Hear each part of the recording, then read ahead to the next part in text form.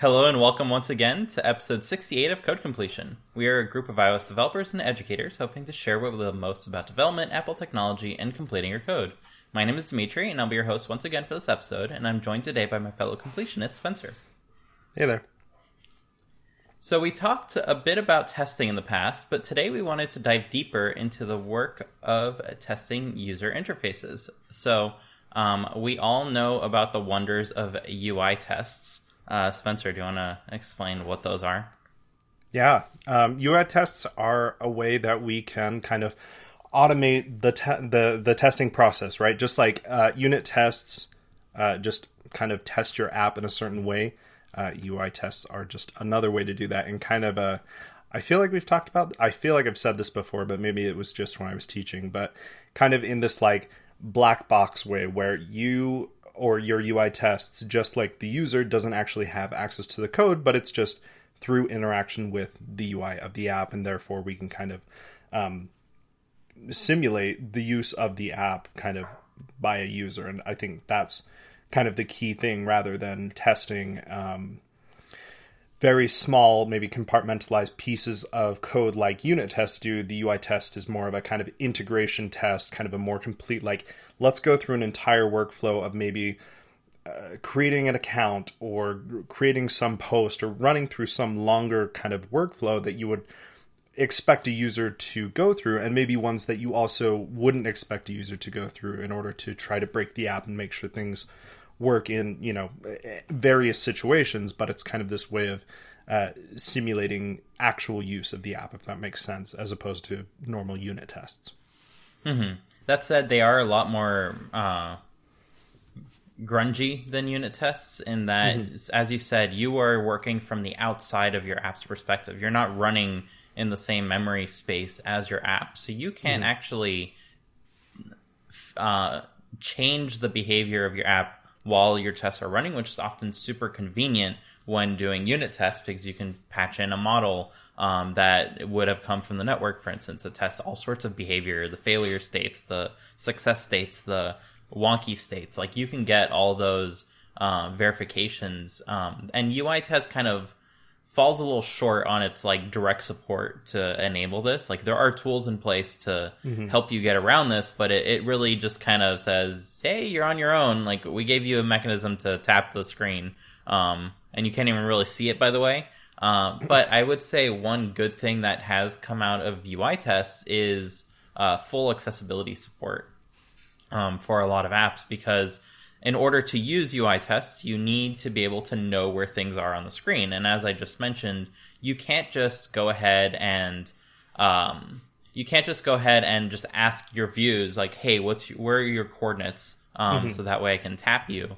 You have to go ahead and navigate your app as an accessibility user would have, typically like through VoiceOver, where you kind of find an element that you're interested in, and then say, tap it. And then see what happens. Wait for something to happen and see if that's the result that you expected. So I would say, like, the accessibility infrastructure that you need to build out for this is amazing, but the UI tests themselves, they feel like a half-baked feature that never really sees much benefit. And I say that because user interfaces tend to change a lot.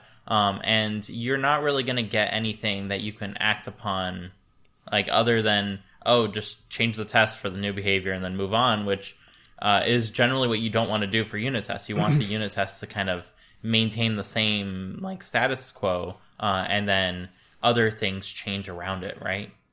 Yeah, absolutely.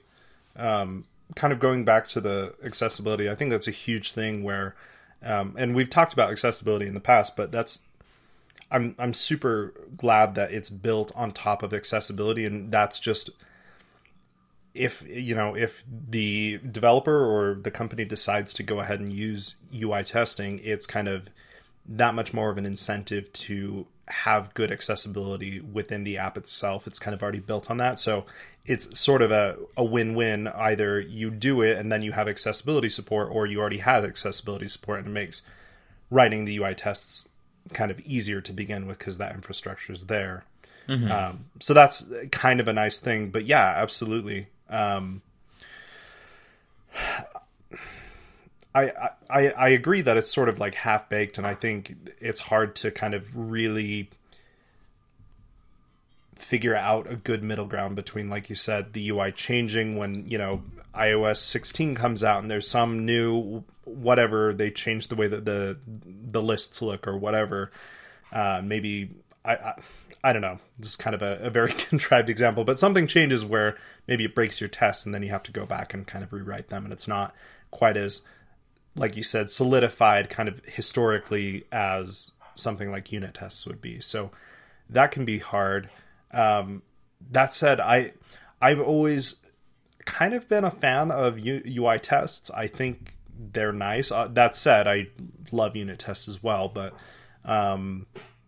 there was a guy here in Utah that had a Cocoa Heads talk kind of on UI testing that I guess sort of opened my eyes to how to make them not as painful, because I think everyone kind of groans when they think of UI tests. At least it seems like that kind of in our space. No one really enjoys making them. I think it is a little bit of a pain. Like you said, you have to go through and, find the identifier for whatever object. You have to tell it to tap, and you have to, maybe wait for a transition or whatever. And it's maybe not the easiest, or I don't know. Maybe it's just cumbersome. I don't think it's necessarily super hard, but it's a little cumbersome.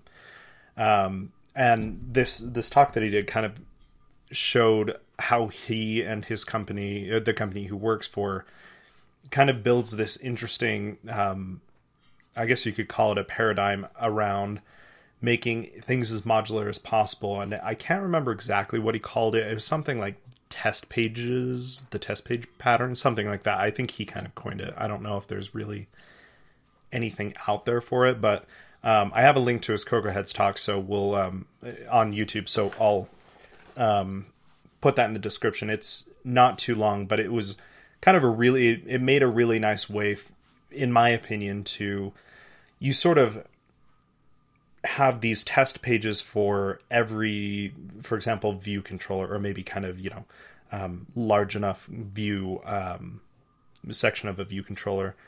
You kind of build out like, okay, these are the actual views that I'm going to interact with. And I'm not doing a very good job of explaining things. I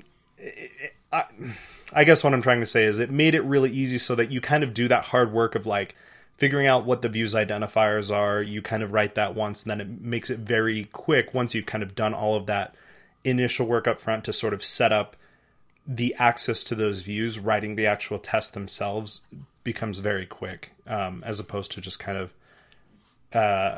writing that out yourselves, or heaven forbid, like using the record feature, because I think that the record feature is pretty crap in my opinion. I think it gets things wrong. Or, at least you get the identifiers out of it, right? And then you have do to get rewrite it. Yeah, it feels really weird, like the way it seems like it has to go through so many more levels to get to actually using the identifier than you should need to, if that makes sense. I don't know. Mm-hmm. Anyway, this has turned into a rant. Anyway, that was kind of the thing that made me think like, okay, yeah, UI testing is maybe not our favorite thing, but also it can be less cumbersome than I think a lot of people think, if that makes sense. Mm-hmm. And also there are some legitimate uses for it. So, as someone who tends to work on apps where like every developer on the team can go through the entire app in under like 2 minutes, there doesn't really seem to be much use for UI tests as a way of preventing you from shooting yourself in the foot, because it's super obvious when something is broken. And someone on the team is going to catch it relatively quickly if you broke their part, because they're going to be like, nothing works anymore.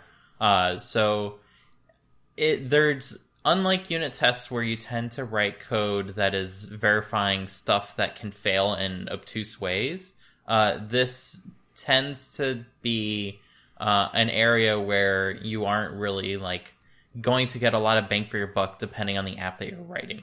And I think that's an important distinction as to why a lot of people just don't bother with them, is because they're writing an app that they conceptualize the code base in their head, and they conceptualize the features of the app in their head as well. Like, they know where everything is, what everything will do, and they can verify that very quickly. So like, they're a faster unit tester than the computer can be. Because the computer is going to wait for every transition a little bit extra to make sure the transition's finished and then go through. And anyone who's like waited for tests to finish, if you do this on a slow machine, like on GitHub Actions, you are going to be waiting an eternity for your test to finish. And like, you've moved on. Like, to be fair, that's not helping you anymore. So that said, there are some like very legitimate uses that are not like testing related, ironically enough. And that is just from an automation point of view.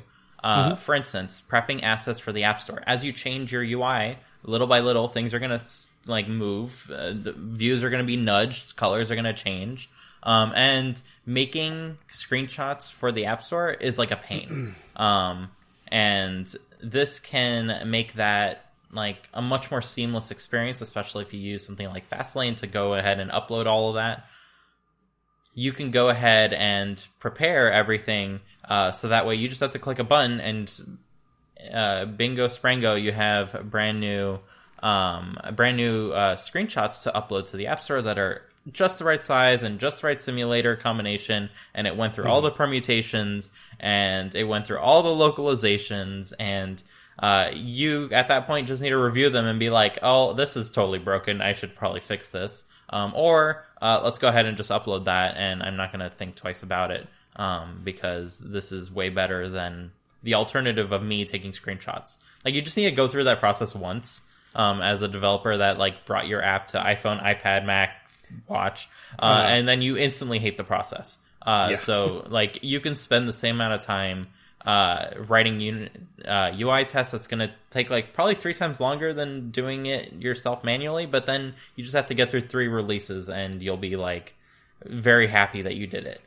Yeah, like, and from there you're golden. I mean, I remember we didn't even have that many screen sizes back then when I was doing this. It was like the era of the iPhone 6 and 6 Plus, so we had like 3 the 6 Plus, SE, or the 5, I guess, and the 4S maybe was still around, and that was it. And it was a pain still. I went through just this week, I was running through all of the device sizes for both iPhones and iPads, and it was actually quite shocking how many slight variations there are. Let me pull up this list here, but it was like something like 7 different iPad sizes and 6 or so different iPhone sizes. It was much more than I was thinking there would be. iOS device screen sizes. So 1, 2, 3, 4, 5, 6 iPads and 8 iPhone sizes that are currently in use. So imagine having to do that. Screenshots for all of those devices. Actually, I don't know if that's true that you would have to do it for all devices. I think you have to do it for like the biggest ones of every aspect ratio, if that makes any sense. And then it can cheat, but that's not like an optimal solution, because then some people are going to see like the wrong screenshots for their app. That said, sometimes nowadays, like, no one takes proper screenshots anyways. They just take like marketing shots that are complete baloney. Which, like, I hate as a person browsing the App Store. I'm like, I want to see what the app looks like, not what part of the app looks like obscured by this nice background of someone, like, at the beach or whatever. Not super convenient to me, but whatever. I think you can probably set up the recording, too, but I've never done it, so don't quote me on that. Another kind of going back to the screenshots is something that we do at work, and I haven't dove too much into the UI test because we have kind of someone full-time doing like writing UI tests for us, among other things. But for us at LumaFusion, we've kind of got a whole rendering pipeline, and to be honest, I don't really understand everything, but I know that what we'll do is we have very specific kind of screenshots that we'll compare against, and so you can do I don't exactly know how it works, but I think actually we just use Kaleidoscope if I remember right. But we'll have exactly like we're talking about, have the UI test take screenshots, and then we can compare it against kind of the master screenshot. And so if we move text to a specific location and we're messing around with something with that, I've seen tests where maybe the text is a little bit off of where we would expect, and then that ruins everyone's projects if it's kind of going off of those values. And so we use those snapshots to compare and make sure that between all of these different releases and all of these different branches and pull requests that we're making, that everything actually gets rendered out the way that we want it to and assume it will. And there have been times where it doesn't come out. And the cool part about Kaleidoscope is you can compare two images and kind of overlay them and see where the differences are. I think in just kind of black and white, it's really cool. I hadn't seen that before I started working here, but I know for us, we are a company that uses UI tests. The extent of which I'm not quite sure, because again, I haven't looked into it. And that honestly, that's on me. So on that note, I think what you're talking about is something called snapshot testing, and there are two use cases where this is absolutely amazing. And this is kind of like why I wanted to talk about this topic. So if we start rambling from this point forward, it's because of this. Now, the first use case is you're writing a productivity app of some sort, and you have a canvas that needs to stay the same, right, across variations. Or if there's a change, you want it to be very intentional. So in this use case, the first thing that you want to do is write unit tests that are going to prepare your code. So these are not UI tests, but at the end of your unit test where you prepare a view and you set it to whatever size you want, you can use like one of several snapshot testing libraries, or you can write your own. It's not super complicated, to be honest. And what this will do is it will render it out as an image, and it will write that image to your repo. Now, the nice thing about this is the next time the test runs, it will check to see if there's an image in your repo and compare against it. Okay, If your image is the same, your test passes. If there's no image there, your test will fail the first time and then pass the second time. And what you do is you commit these images. Now, when the next person goes and breaks something, that test is going to fail. And what you can do very easily is tell it to re-record that image. And then if you go into your favorite diffing tool like Kaleidoscope, or if you just have a Git utility that will show you like what you changed in terms of code, oftentimes it'll also show you what you changed in terms of images. And then right then and there, without you needing to like switch screens or anything, you can just have that open on a different monitor. It will just show you, hey, this is what you had before and this is what you have after. Is this what you meant? If it's what you meant, then you can keep that change. If it's not what you meant, you throw it away and you fix your test and you try again. Now, this can go ahead and be committed, and on your PR, everyone's going to notice, hey, you changed this test, because I don't know what Bitbucket does, but GitHub will show you the same like onion peeling or diffing or swiping that Kaleidoscope does in a less nice UI. But it does show it, so it's immediately obvious that, hey, you changed the code, and this is how it changed the render as well, because if you enforce any sort of CI like testing, that will fail if anything changes. So you're forced to commit your changes, and if you do commit your changes, then that will pass the CI test, but it will fail the human review, because someone will catch it and be like, well, did we want to change this, or is this like motivate your reasoning kind of thing? So from the point of view of like you're writing a canvas in an app and you need to make sure nothing changes, this is amazing because you can immediately catch those. From the point of view of you're writing an app and you do this for your regular UI, this is also amazing because then you don't have to take screenshots yourself for the PR. Like your PR will be self-explanatory in terms of like what the UI changed, and so anyone can now see that. It's visible to everyone. So if you have good coverage of unit tests that also cover all your UI code as well, in terms of like generating snapshots, It's a really easy thing that you can set up. Like, hey, this view controller, let's just render it to 3 different screen sizes, and then have that be part of the repo. And then when someone changes something, one, they'll notice that they changed it immediately because you have a silly test. And that test is not to prevent them from changing it necessarily. It's just so that way they can be like, oh, this changed in a way that I didn't want. Let me go fix that. Oh, this changes intentionally and I want to communicate that with the team, but I don't want to like put all the effort into making videos and all that. And that's another really cool thing that you can get out of snapshot testing. So to be clear, these are not UI tests. They don't actually simulate touching the device externally.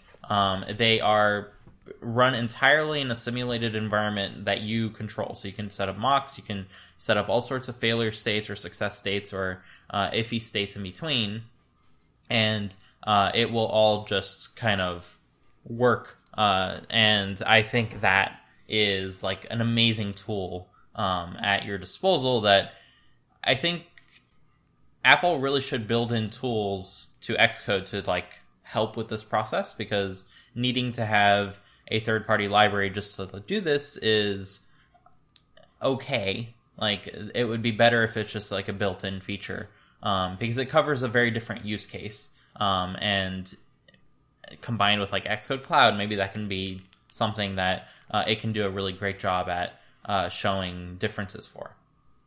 Yeah, definitely. That's super cool. I didn't quite realize how it all worked. That makes sense, though. Another thing that you could do is kind of along the same lines of kind of like having a sanity check is localization support and making sure that things look good on, if you're running your app with multiple languages, making sure that your localized strings are good and making sure that things don't run off the view controller or, your cell expands to the German text or whatever it is, to make sure that everything is kind of, if it looks good in English, that's great. But if you're supporting localization, then it needs to look good in languages where one word that is 4 letters in English is maybe 30 in another, right? Mm-hmm. Yeah, and that reminds me, I don't know specifically about localization, but in SwiftUI previews, you can do quite a lot of permutations in terms of light mode, dark mode, different accessibility, text sizes, and seeing that change all at once, like as you're just making like little tweaks, is so powerful to dial in a UI. And SwiftUI previews can be used if you don't have any SwiftUI in your app. Like, you just have to write a silly little UI view controller representable that wraps your view controller or your view in like a self-contained little SwiftUI previews thing at the bottom of your file, and it will happily render that live as you change values in your view controller, which is super, super cool. And everyone should take advantage of SwiftUI previews, no matter if they're using SwiftUI at all. You are going to miss out on some behaviors with like safe area layout guides and stuff like that. But for the most part, it's going to show you what your UI is going to look like. And that is so powerful to see live. And I would, like, if I were writing a snapshot testing thing from scratch, I would make the previews snapshotable, if that makes sense. So that way, whatever you're like developing with, that's what gets rendered into your repo for others to review as well. Because GitHub PR reviews, they know nothing about SwiftUI previews. So they're not going to be able to show you any sort of diff here and there. So that's unfortunate. Yeah. And along with like dark and light mode, this probably kind of goes without saying, but you can also have like multiple devices. It's really easy to just set up a preview and say, hey, give me an iPhone 12, give me a 12 Pro, give me, all of these iPads or whatever you want, and have them all just, scroll through all of those different devices. So that's super nice. And not something, honestly, the amount of SwiftUI I've written is pretty little in production, but it is cool to be able to render things out in multiple, light and dark mode, but also just multiple devices without having to run a bunch of simulators. But one last big use case I wanted to bring up for snapshots testing and UI testing in general, or testing your UI, not UI testing, because I don't like UI testing, is checking for OS level changes. So as you mentioned before, Spencer, when a new version of the OS comes out, ideally in the beta period, if you have good test coverage of your app in terms of like what its UI looks like, you can just run your tests on the beta and instantly know, hey, the beta broke all these parts of my app. Now, that might be fine and good and dandy, so you can go ahead and fix those so that way your app looks the way it needs to, or you change the behavior in this way or that way. But you can also write tests that verify if a workaround that you need is still necessary. So, for instance, you can test against the assumption that it's going to work, like test a failure case, where the UI, you expect it to like be one thing, but because of the way the OS is doing something it shouldn't be doing, you can see if in the future Apple just unexpectedly fixes it. And that means that you can get rid of your workarounds. So this is a great technique for kind of isolating and noticing those changes over time, so that way your code base doesn't just accumulate junk code all over the place. And although you're going to be accumulating weird tests in one corner, you can isolate that like with some documentation and explain like, hey, these are just so that way we know if the OS ever fixes these bugs, we can just delete that code, and that's going to be awesome. So you already know what it's supposed to look like. You know what the OS is doing it wrong. So you can definitely have tests that verify those conditions and do one thing and fail when they do the right thing, if that makes sense. So that way you would notice when it is working. Right, yeah. I definitely think it would be better to have just some random pieces of code in the tests rather than the app, if that makes sense. Mm-hmm. So, yeah, I get that for sure. And the last thing I wanted to bring up about unit tests is one thing that we oftentimes don't think about is from the point of view of complex features like universal links and stuff like that, where anything can force your app to show any UI. This can be typically hard to make sure it works right.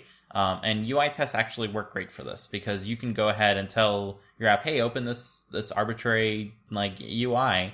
And if it works, especially when the app is in a state where it was showing a different UI, then you can feel confident that it's going to work like successfully. So that is another place where you can go ahead and build some good UI tests. Nice. Yeah, it kind of bringing this kind of not full circle, but bringing this back to the start.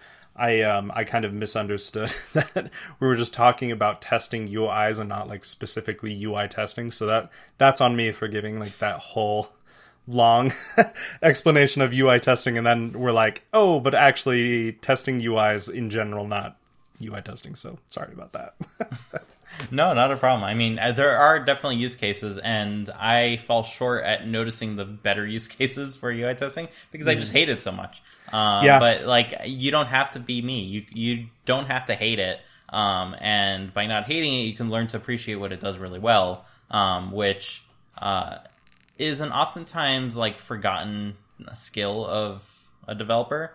Is you can steal ideas from anything and everywhere, right? You just need to be able to notice and identify those ideas and which ones are good.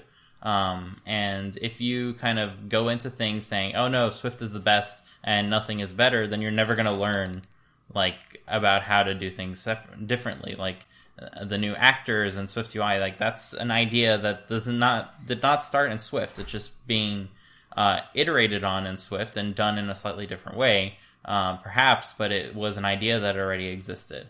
And same for all sorts of Swift features, like they came in from other languages. And just like the English language accumulates all sorts of new vocabulary over time and new grammatical patterns, the Swift as a language is doing that too, just in a more controlled setting, right? Where people are kind of guiding the ship rather than just letting it coast in any which direction. Mm-hmm.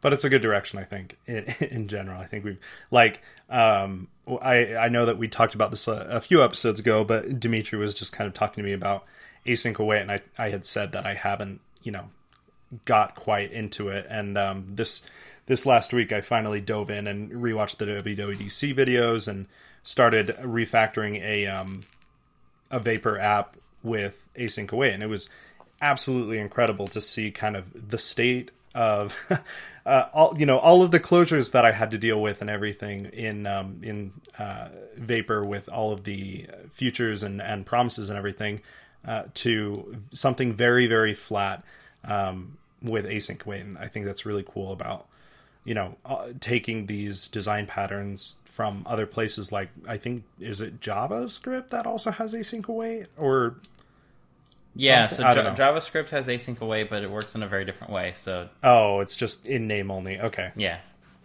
It's still single-threaded. Oh, yeah, that's true, huh?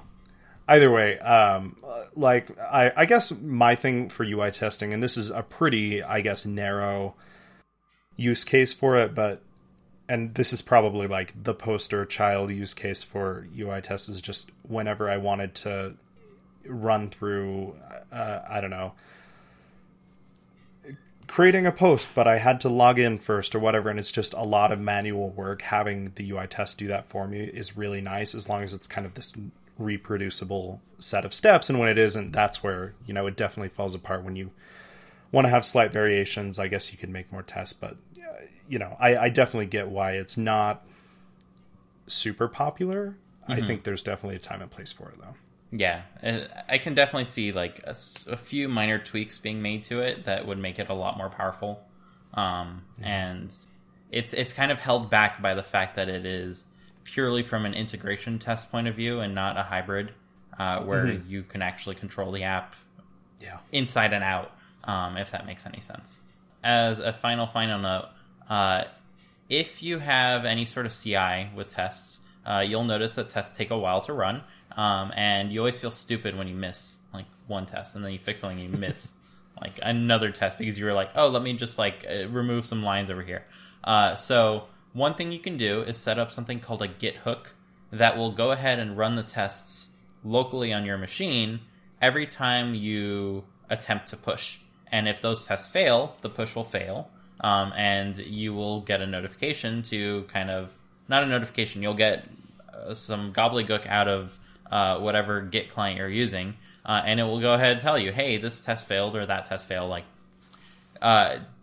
You're not ready to push, basically. It will fail on the server, on the PR as well. So go ahead and fix it now, because your computer can run the test in a minute. The server will take a good 20 minutes. So that's a useful tool to just set up once and then forget about.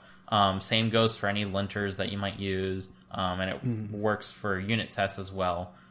So maybe not every time you commit, but definitely right before you push, that is a great thing that you can set up. That's a great idea. I really like that. I remember that when I first started this job, and this is my first job as an actual developer, and it was there were quite a few pull requests that got rejected at the very start because I didn't really kind of do my due diligence, and I was like, yeah, the code looks good to me, and I kind of tested things manually on my own, but I never ran the unit tests and everything, and stuff got rejected. So definitely agree that it's really, really good to run the test before you push, and that's even better if it can sort of be automated, where it's like it will run no matter what, and you don't have to remember to run the tests at all. And I just want to say, every skill level experiences this. You will see people's PRs testing, linter, testing. Okay, good. That will just be a series of commits. Even though you can force push and rewrite your commits, which is unfortunate because no matter what experience level, no one is good at Git. So get good at Git first, then study your unit tests. Did I mention the documentation? There's a lot. But no matter how good you are as a programmer in terms of how much experience you've accumulated, these are easy things that that anyone can and should practice and be a little better at. And the tools are there to help you. So use them to your advantage rather than as something else I have to do. They can be legitimately useful and time saving to you, even as a single developer. So, on that very good note, this week's episode of Code Completion is once again brought to you by Super Easy Timer. Super Easy Timer is a quick and easy to use timer app for your Mac. It's completely text-based, so you can type in English what you want, 20 minutes or 5 p.m., hit enter, and instantly start a timer. The timer understands English text to create, update, and start a new timer. You can quickly change an active countdown, even while it's still counting down. There are simple keyboard shortcuts to reset or pause, no menus, no sliders, just use English to control your timer. We want to thank Super Easy Timer for sponsoring our show. Search for Super Easy Timer on the Mac App Store today to give it a try. So I once again have bought more stuff, as is becoming a habit of mine. And in my like process to HomeKitify my home, I have wanted to have a HomePod in the garage because we have a few things in the garage as well. And having one there would mean I can like yell to turn off the lights, which is super convenient, or we can intercom throughout if me or Lynn is in there and we need to tell the other to grab something while our hands are full of laundry or something. So it's just like a generally useful thing that I wanted to do. So that said, my garage is not hermetically sealed, and it is a festering place of dust, and there's like no like furniture to put stuff on. So it's like not the best place to put a HomePod. So I was trying to find something that would work. And I came across this little gizmo on Amazon. So this is the vMoro HomePod Mini Wall Mount Holder. That's its full name. We'll post a link to it on Amazon below. But if you have a HomePod Mini, which I have right here for demonstration purposes, you can go ahead and like fish the cable all the way through. This is the ASMR moment of our series. So you fish it all the way through, and you just kind of like snap it in place, like that.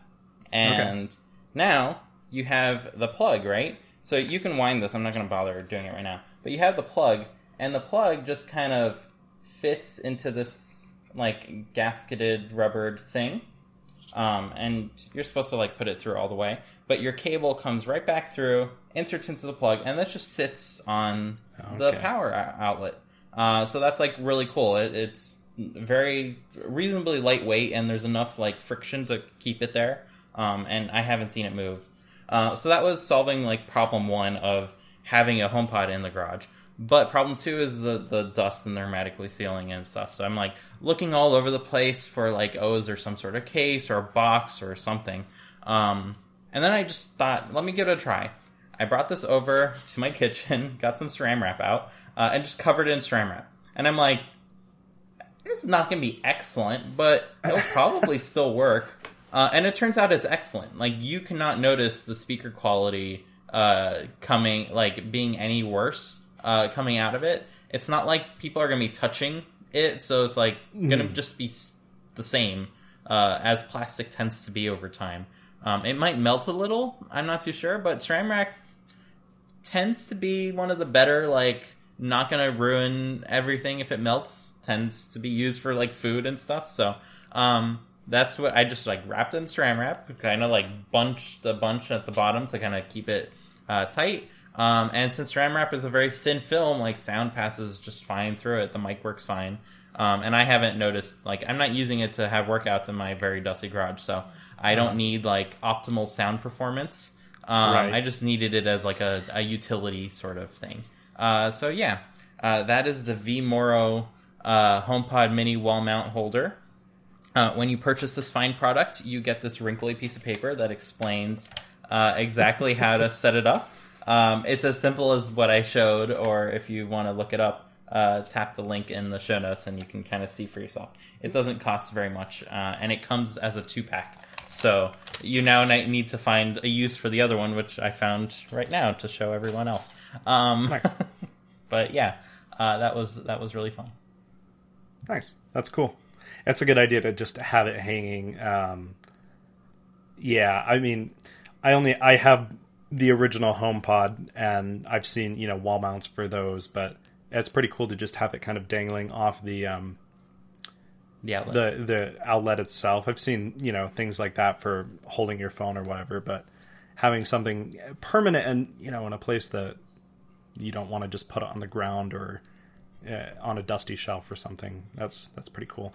I was going to say, I wonder how the sound output is like if you were listening to music, but sounds like it's fine. Not bad. And, you're in a garage, you're probably not going to be. And it's a HomePod Mini. It's not like the best sounding speaker anyways, so. Yeah, for sure. That's cool.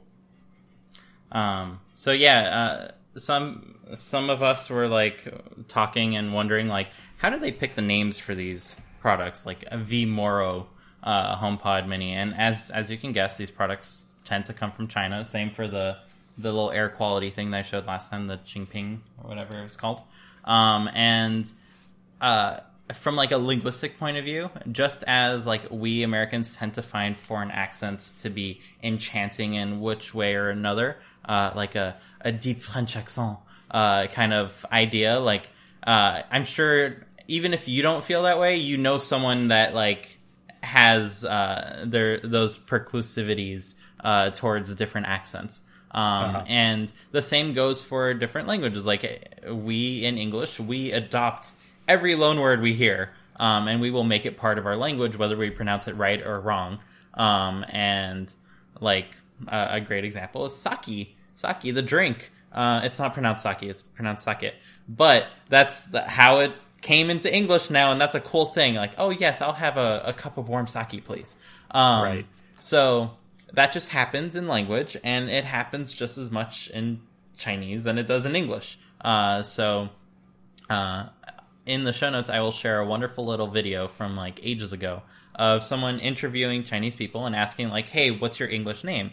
And there are some excellent, and I say excellent choices. So and they're not made out of like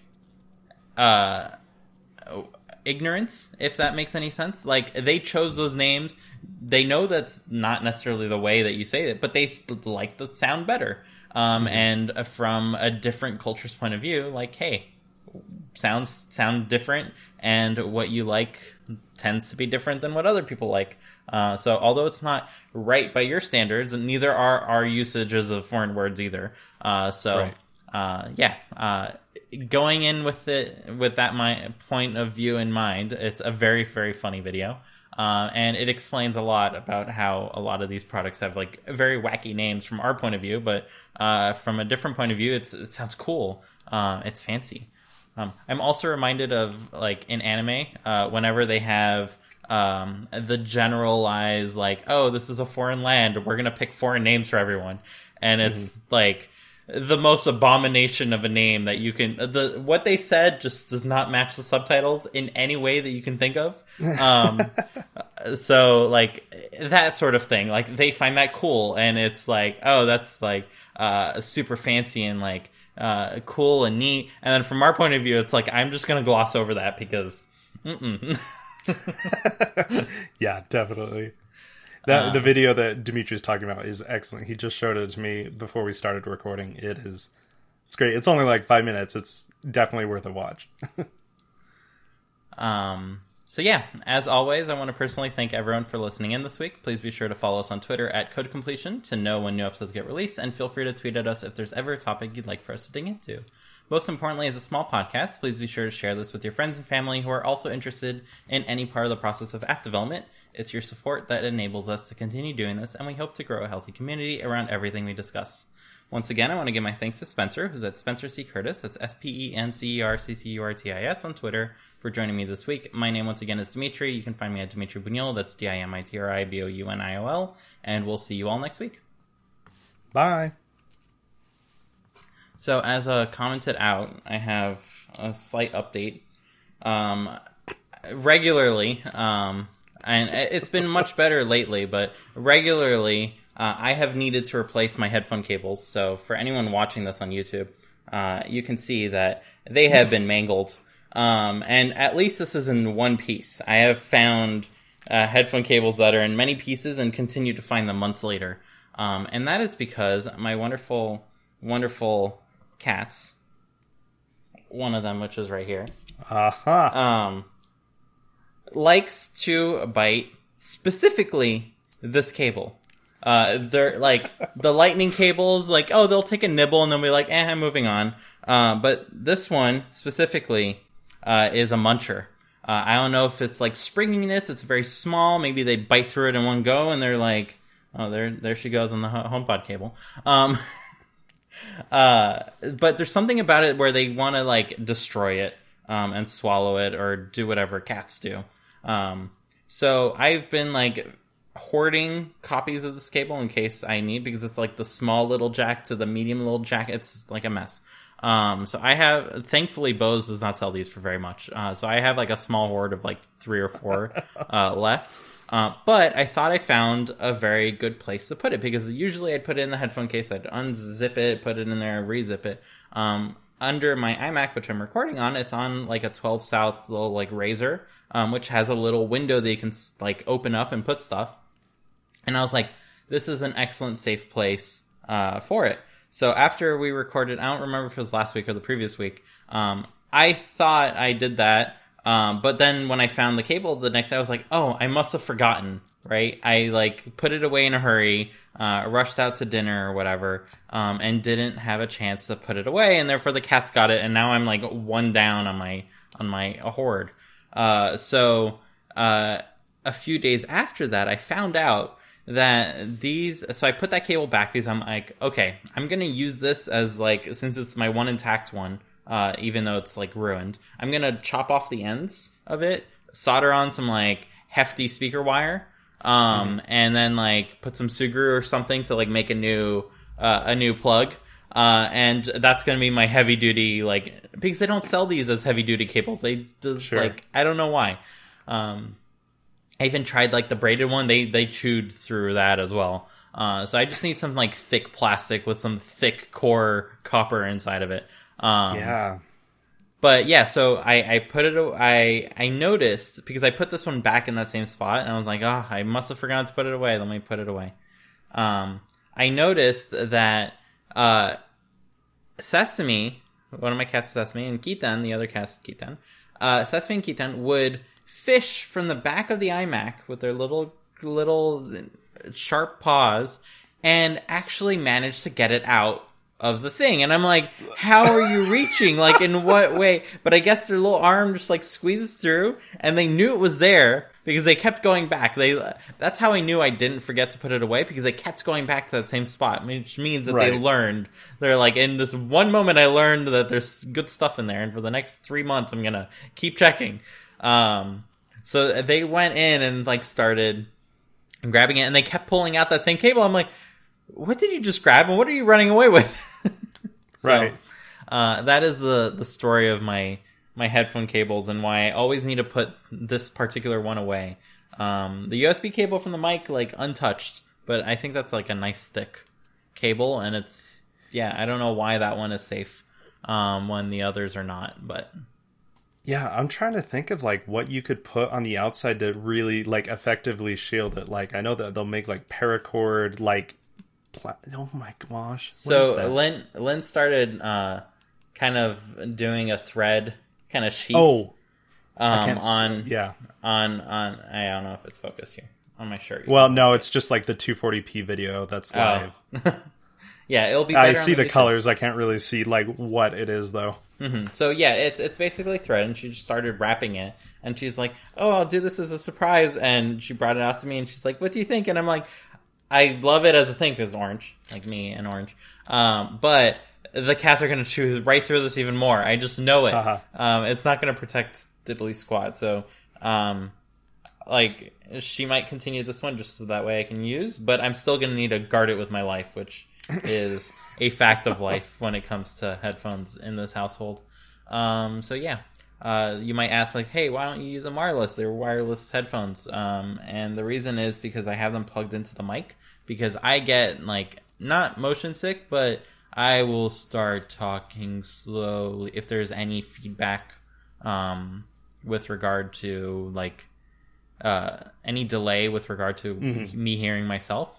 And I like to be able to hear myself, because then I can hear if the fans are going absolutely bonkers in my office and it's picking up on the mic, and then I can go ahead and fix that. And if I don't fix that, then I have no idea if the sound is like coming through or not. So Yeah, that's why I'm using the wires on my wireless headphones, which are not even on, which is super nice. Like I can just patch through.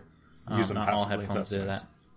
that. But yeah, that's my headphone cable apocalypse story. Yeah, we need to solve that, because how many cables have they gone through? I think I've seen like 4 or 5 easily. Yeah, easily half a dozen. Yeah. And I've been like more and more careful every single sacrifice that has been made. I guess I like let loose a little, and I'm like, okay, I'm not going to put in the zippered thing. I'm going to put it in this little compartment, which should be safe. And it was safe for like a few months until one of them decided to drop their toy in the little bucket behind the computer. So once they drop their toy, then they start to fish out their toy, and instead of getting their toy, they got something way more interesting. And that was where the problem started. So yeah, you might be wondering what sort of toy fits in such a small place. A little piece of candy wrapper that I tied into a knot that they love.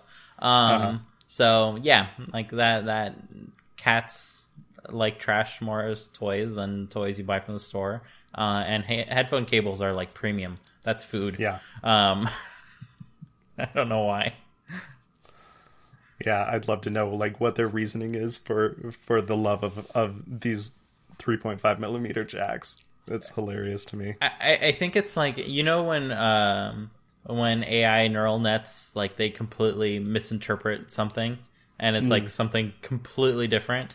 I think that's going on. Like it's just they got hacked in some sort of way of this like weird object that they would have never seen in nature, and this is now like short circuiting their brain, and their pupils start dilating into full moons, and then they are ready to kind of destroy whatever that is, and it's like nothing. Yeah, they have some gnarly bloodlust, that's for sure. Or I don't know what it would be. Copper lust, cord lust. Yeah, I don't think they even like the flavor of it. It's just the fact that it's like a string. It's a snake, I guess. Yeah. I don't know. Yeah, that's true. And there are some. What is it? The bobcats that go after like rattlesnakes, which is like impressive. I'm sure a fair amount have died in the early days, but then they just got better and better at. Or the ones that didn't die, they got better and better at the practice of hunting rattlesnakes. But yeah, cats. Cats are interesting. That's all I got. Anything else? Nope. Okay. Bye, everyone. Bye.